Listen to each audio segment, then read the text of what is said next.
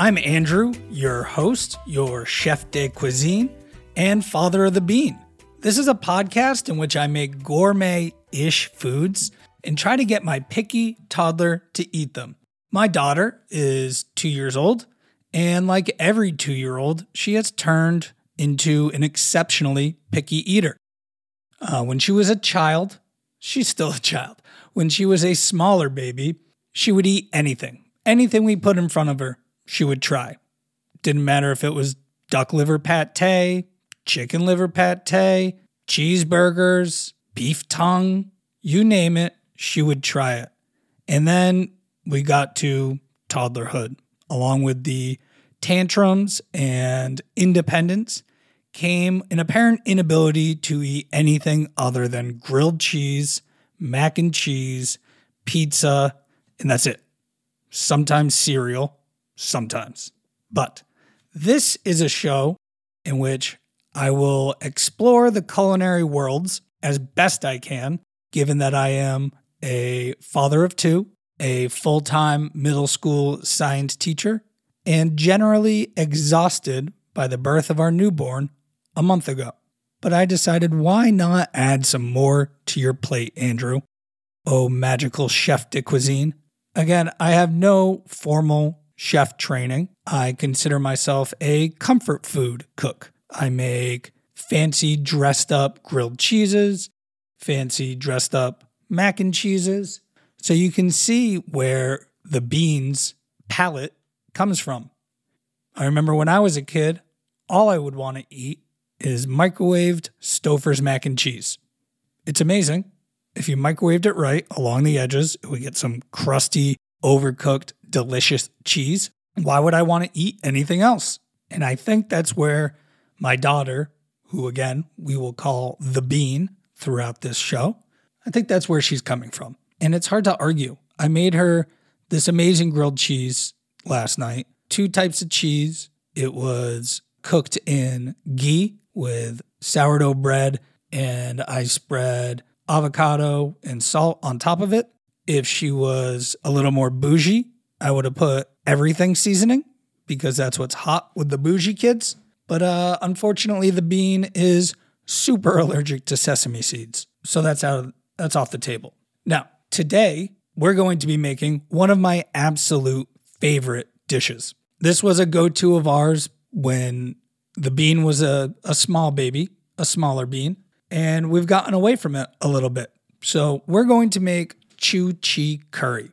I first had it from a local Thai restaurant. It was Chee curry with duck, and I am a fiend for duck. I cannot get enough of it. I'm going to be making it today with chicken, simply because that's what we had at the house. This is one of the best things about Chee curry. There's many amazing things about Chee curry. The first is that it's delicious. Everything I make, I will at least think is delicious. Or at least the description sounds delicious, because I will be making things that I've never made before. The second great thing about this is no matter what type of protein you have or like, it goes great in this dish. You can make it with chicken for a simple, lean meal. You could do it with duck, get a little fattier, a little more oily, and a delicious flavor. I've made it with shrimp in the past, which was incredible. You cook that shrimp so it has just the right amount of bite, and there's really nothing like it. And then a lot of the recipes you see online call for different types of seafood. Mackerel, tilapia. I guess you could do a whitefish. I imagine the flakiness, it would kind of fall apart in the broth. I'm going to be doing it over a plate of rice, which is this really delicious lentil rice, which is higher in protein. But frankly, despite it being healthier than normal rice, I actually find it tastes much better. And it's very easy to cook. And you don't need a rice cooker. You just boil some water, put it in, cover it, turn the heat off, give it 10 minutes, ready to go. Delicious lentil rice. Everybody's happy. Nobody's crying, except for maybe the bean. But there's not a lot I can do about that. She's a toddler. The website that I use for the recipe for the Chee curry comes from wandercooks.com, and I'll put the link to the recipe on the show notes for this episode. It's a good starting point. I think with a lot of these online recipes, they have to bland it down a little bit so that the average home cook enjoys it and isn't blown away by the spice. But we're making a Thai curry, and Thai curries should have some kick to them, I think. I remember I went to Thailand with my wife the year before we had the bean, and we had some amazing food, but we kept on ordering medium spice, and the restaurant workers would laugh at us and say, "Are you sure that's still very spicy in Thailand? I don't think you can handle it." And I said, first, just because I'm pasty, just because I clearly am sweating in the 95-degree heat with 100% humidity, doesn't mean I can't handle the spice. So they bring us our food, and every single meal I would choke down on it, coughing fits, beads of sweat, the whole nine. And rather than your typical American experience at a restaurant where the server just asks how you're doing, asks if they can get you anything, these restaurant employees, these servers in Thailand would make a point of coming up to the table, getting in your face and laughing and telling, "I told you so," which, to be fair, they did. But also, to be fair, I wanted to have my ass kicked. I don't need you then literally rubbing salt in my wound. I'm choking to death over here out of my own choices. I did this to myself. Get out of my face, please. So, long story short, I like to spice it up a little bit, even if it's on the upper end of what I can handle. For the sake of the bean, I'm going to step it back a little. But I do find with this recipe, again, you can see it in the show notes, they did a great job. So thank you to Sarah and Laura at wandercooks.com. I find I have to add a lot more curry paste than what their recipe calls for. Additionally, the first time I had Choo curry was from a local Thai restaurant, and I loved it. It was fantastic. And it had such a bright, refreshing flavor to it, despite the curry paste. And I didn't know what it was, but I knew that I loved it. And when my wife and I went to Thailand, I loved so many of the foods. And it was finally my wife who pointed out, "I think you love kaffir lime leaves. Everything you've ordered that you've said, 'I love this is the best thing I've had,' has had kaffir lime leaves in it." Sure enough, she was right. I love kaffir lime leaves. So I put in a lot more than what the recipe calls for. My wife is a genius. She was the one who diagnosed my lactose intolerance after probably 10 years of me getting violently ill, just thinking, "Oh, that's just the way I react to food. Sometimes I just eat too much and my tummy hurts," and I cordoned myself off in the bathroom for 5 hours while all my friends hang out. My wife pointed out after about 3 months of us dating, "You realize you're lactose intolerant, right? Every single time you've gotten sick is when we go out to a restaurant and you order lobster mac and cheese or lobster grilled cheese, or we go out for ice cream and then you curl up in a ball in the back seat 5 minutes later and ask me to drive you home. It's really a wonder she married me at all. A big old dum-dum who doesn't understand his own tum-tum." Yikes. So enough with this digression about my intestinal lack of fortitude. Let's talk about this recipe. So it's super easy to cook. I will walk you through me making it in the kitchen. However, the audio probably won't be great. It's a big room, and I'll be recording on my phone. So why don't I just tell you a little bit about the dish? First, it's very easy to cook. The broth only takes about 10, 15 minutes to make. One of the keys of making Indian or Thai foods as flavorful as possible is heating up your spices and aromatics before you put them in your dish. And it really does add so much flavor as those oils are released. We start off by frying in a hot pan. Well, what else are you going to fry it in? A freaking ice bucket? Yeah, you're going to slap some of that curry paste into a hot pan and fry and gently mix for a few minutes until the fragrance fills up your kitchen. You're not going to be able to miss it. It's going to smell like the best thing you've ever made. And I swear to God, it is going to be the best thing you ever made this time. Every time You cook. It's the best thing you ever made. Then once it is smelling like God's arse, you're going to add in your coconut cream and 5 times as much kaffir lime leaves as you think you should have. I'm using kaffir lime leaf powder. If you want fresher ones, you can buy them. You roll them up and you chop them real small. I prefer the powder because, for one, my knife skills are and 2, even when I cut them as teeny tiny as friggin' possible, they still get stuck in my teeth and I can feel them on my tongue, and I want the flavor, not the texture. Nobody wants the texture of a leaf. If I wanted the texture of a leaf, I'd make a goddamn gross salad. This is not a salad. This is a Choo curry. Get those leaves small. You hear me? Don't do that to yourself. You're putting in the time. Take the time to make those leaves as small as possible. Then, after the sauce is heated through, you're going to lower it down to low, simmer, and you're going to stir in fish sauce and palm sugar. I use coconut sugar. It's what we have on hand, and I love the earthy aroma it has. Every time I cook with it, I bury my face in the bag and kind of freaking huff it. So if you come over and I'm cooking for you, if you see me using coconut sugar, know I have been face deep in that bag. And you're getting some of me with every bite. Now, I hate it when recipes say cook to taste. If I knew how it was supposed to taste, do you think I'd be cruising Google looking for a recipe?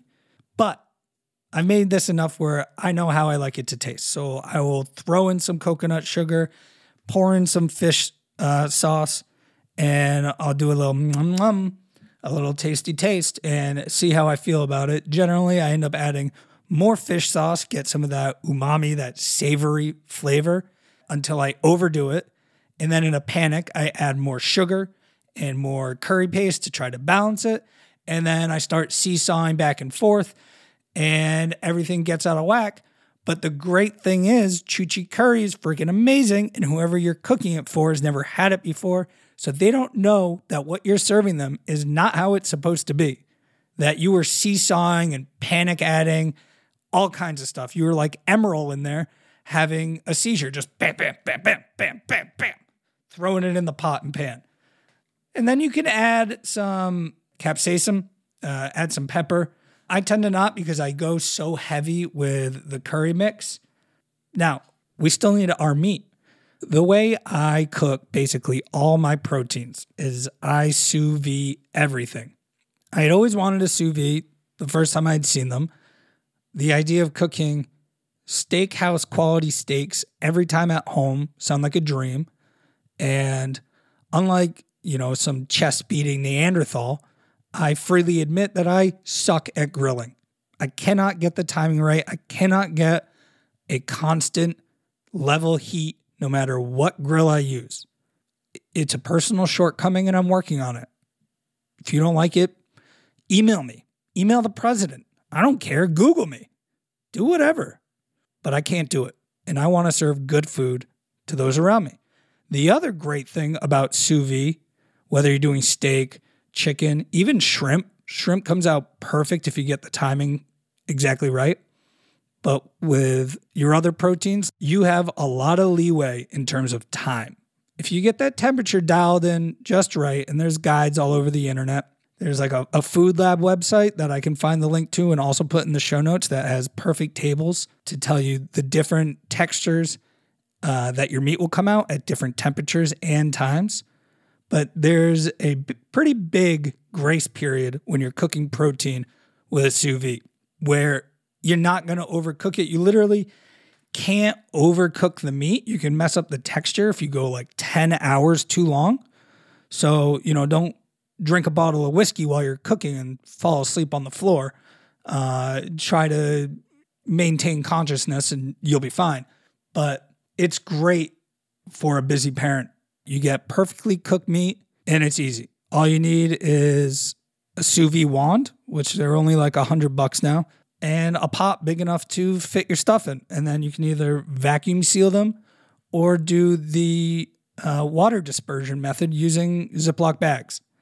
I recommend not using Ziploc I don't know what's in the bags and whether they can stand up to 140, 150, 160 degree heat for extended periods without leaching chemicals into your food. They're supposedly food safe, but they're food safe for storing food, not for cooking food. So to be safe, I buy tested, approved vacuum seal bags. Then when you take out the meat, you can put a sear on it if you want. For this, the chicken's going to be sitting in a broth, so I don't really see the point in it. But I will season the chicken inside of the vacuum seal bag, even though most of the flavor comes from the broth itself. It would still not be right to not at least salt and pepper the chicken. I'll probably put some garlic powder on there as well. I know it's not in line with the cuisine, but I know me and I know my wife, and we only taste the absence of garlic at this point, not the presence of it. We load everything up with garlic. We're stinky, stinky people, and that's how we like our food. Again, if you don't like it, don't come over to my house. I didn't invite you anyways. What are you doing here? Did you even knock? How did you get in? This is where my family lives, man. You can't be here. Thank you. Now that you've left my home where my family lives, let's head down to the kitchen and get started with the cooking. Through the power of editing and the magic of podcasts, we're going to boil down 2+ hours of cooking to probably around 5 minutes. And then we'll come back up here and we'll talk about the beans' reaction to the food, where we go from here. And I'll have a few choice words for you B&E specialists if I ever see you again.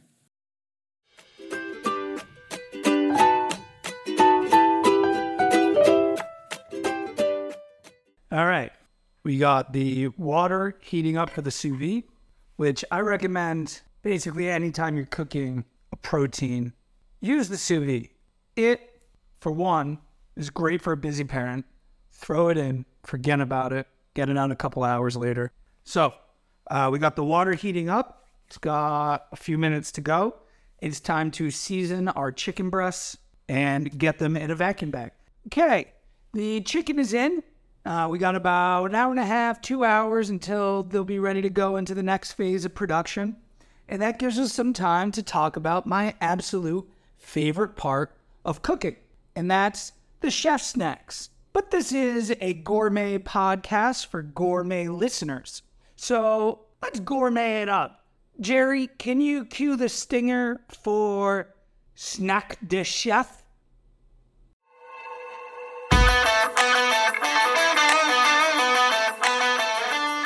Snack time. So, what chef snacks are is I typically am cooking when I'm hungry. I'm starving and I'm ready to go. I need something to eat. And they're the cheeky little snacks that you sneak yourself that nobody else knows about to get you through. And generally, by the time I'm done cooking a meal, I'm too full to eat the meal. So let's talk about today's snacks de chef. Today, I'm having a peanut butter protein bar. I'm having a dark chocolate peanut butter cup. And I'm topping that all off with some leftover Whole30 homemade nachos that I made for dinner last night. So as you can see, by the time we're ready to eat this meal, there's going to be no room left in my tummy. But that is the name of the game when it comes to snacks de chef. All right, the chicken is done. What we're going to do now is we're going to butterfly and cube it. Just a simple cutting job. Even the most basic chef de cuisine like yours truly has the nice skills to get something like this done. Start off by getting the pan nice and hot, throwing in some oil, putting a few tablespoons of chili paste on there and get it nice and aromatic before we pour in the coconut milk and kaffir limes. Let it simmer, let those flavors really build on each other. And then we'll add in the fish sauce and a couple more tasty treats. The reason we're butterflying these chicken breasts before cubing them is because these are some mega Mark McGuire steroid freak chicken breasts. We were forced last night. We had a lot going on to do Instacart, which, politics aside, is super convenient. Although oftentimes you don't get exactly what you request, which is hard to blame them for. They're working hard. They're doing a lot. And I know when I walk into the store, I can't even find what I'm looking for. And I have the list. I created the list. So no blame on them. Sometimes you just get something slightly different. Hell, a lot of times when I go to the supermarket, I'll find 4 out of the 5 things I'm going for, and then I spend 45 minutes to an hour wandering up and down the aisles until I finally work up the courage to ask someone who works there where the flour is, and for whatever reason, it's in the ethnic food section instead of the baking needs food section. Where's the logic in that? Come on, Shaws. Get at me. Let's work together. Let's make this sensible for dum-dums like me. Well, what do you know? We are out of fish sauce. We've been moving a lot recently. Our life is in a constant state of flux and disarray, and it doesn't look like the fish sauce made the trip with us, which means I get to go wander up and down the aisles of Shaw's. So I have that going for me, which is great. One of my favorite activities. Can't wait. Okay, I have the fish sauce. I'm out of Stop and Shop. Didn't take me 45 minutes, but it took me entirely too long still. I think if I were to design a supermarket, I would probably put the fish sauce next to the other Asian sauces and not say the shelf above the Mexican brand instant coffees and espressos. That's just me, though. I don't work there. Wow. For a 20-minute cook, things got off the rails pretty quickly there. When I got home from the supermarket, the Bean met me at home, returning from daycare, and she was, in true Bean fashion, an uncontainable, bouncing electric ball of energy. Like flubber, picking up speed every time she bounced off a wall. We did her favorite activity, painting, which if you've ever tried to cook food while simultaneously painting with a toddler, it is an undertaking. Then she did her second favorite activity, which is playing in the sink as she cleans herself. I'm beginning to think that the paint is really just subterfuge so she can get into the sink, because she will spend 2 hours in there if you let her. In fact, it's even where she tries to take her meals now. Apples, doused under the faucet, mac and cheese, soaking wet. She doesn't care. She'll eat in there. With all that going on, I wasn't able to record anymore in the kitchen, but we've covered this recipe from start to finish pretty completely. I have to say, it came out great. Just as I predicted, I seesawed all over the place. Fish sauce, coconut sugar, back to the sauce, coconut sugar, more chili paste, more coconut sugar, more fish sauce, more kaffir lime leaves, until eventually I got the flavor I wanted, if just slightly sweeter.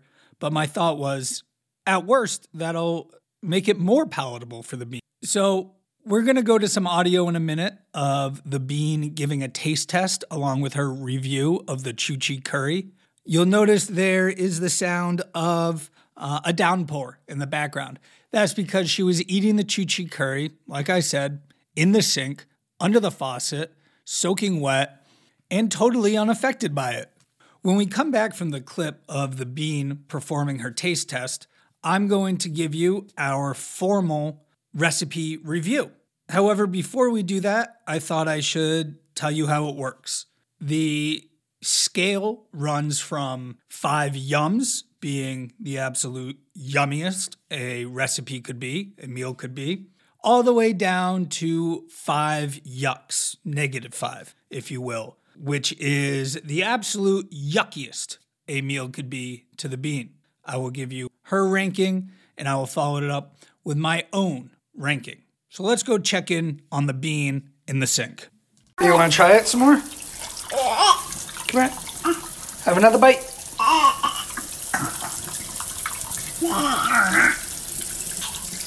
A little bit.